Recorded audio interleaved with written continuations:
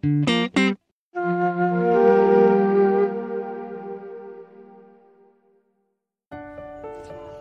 friends, I'm here to narrate a poem, Hope is the Thing with Feathers, by Emily Dickinson.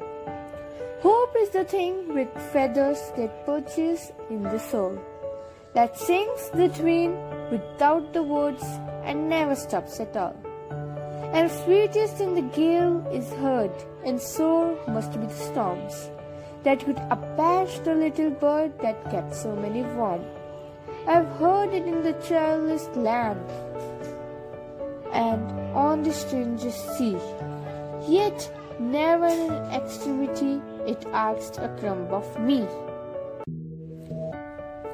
Now let's talk about the summary of the poem Hope is the Thing with Feathers. Hope is the Thing with Feathers is a kind of hymn of praise written to honor the human capacity for hope. Using extended metaphor, the poem portrays hope as a bird that lives within the human soul. The bird sings come rain or shine, gale or storm, good times or bad. The poem argues that hope is a miraculous and almost impossible to defeat. For the poem, hope never asks for anything in return.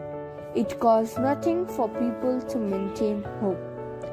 By extension, then, Hope is the Thing with Feathers implores its readers to make good use of hope and to see it as an essential, deeply valuable part of themselves.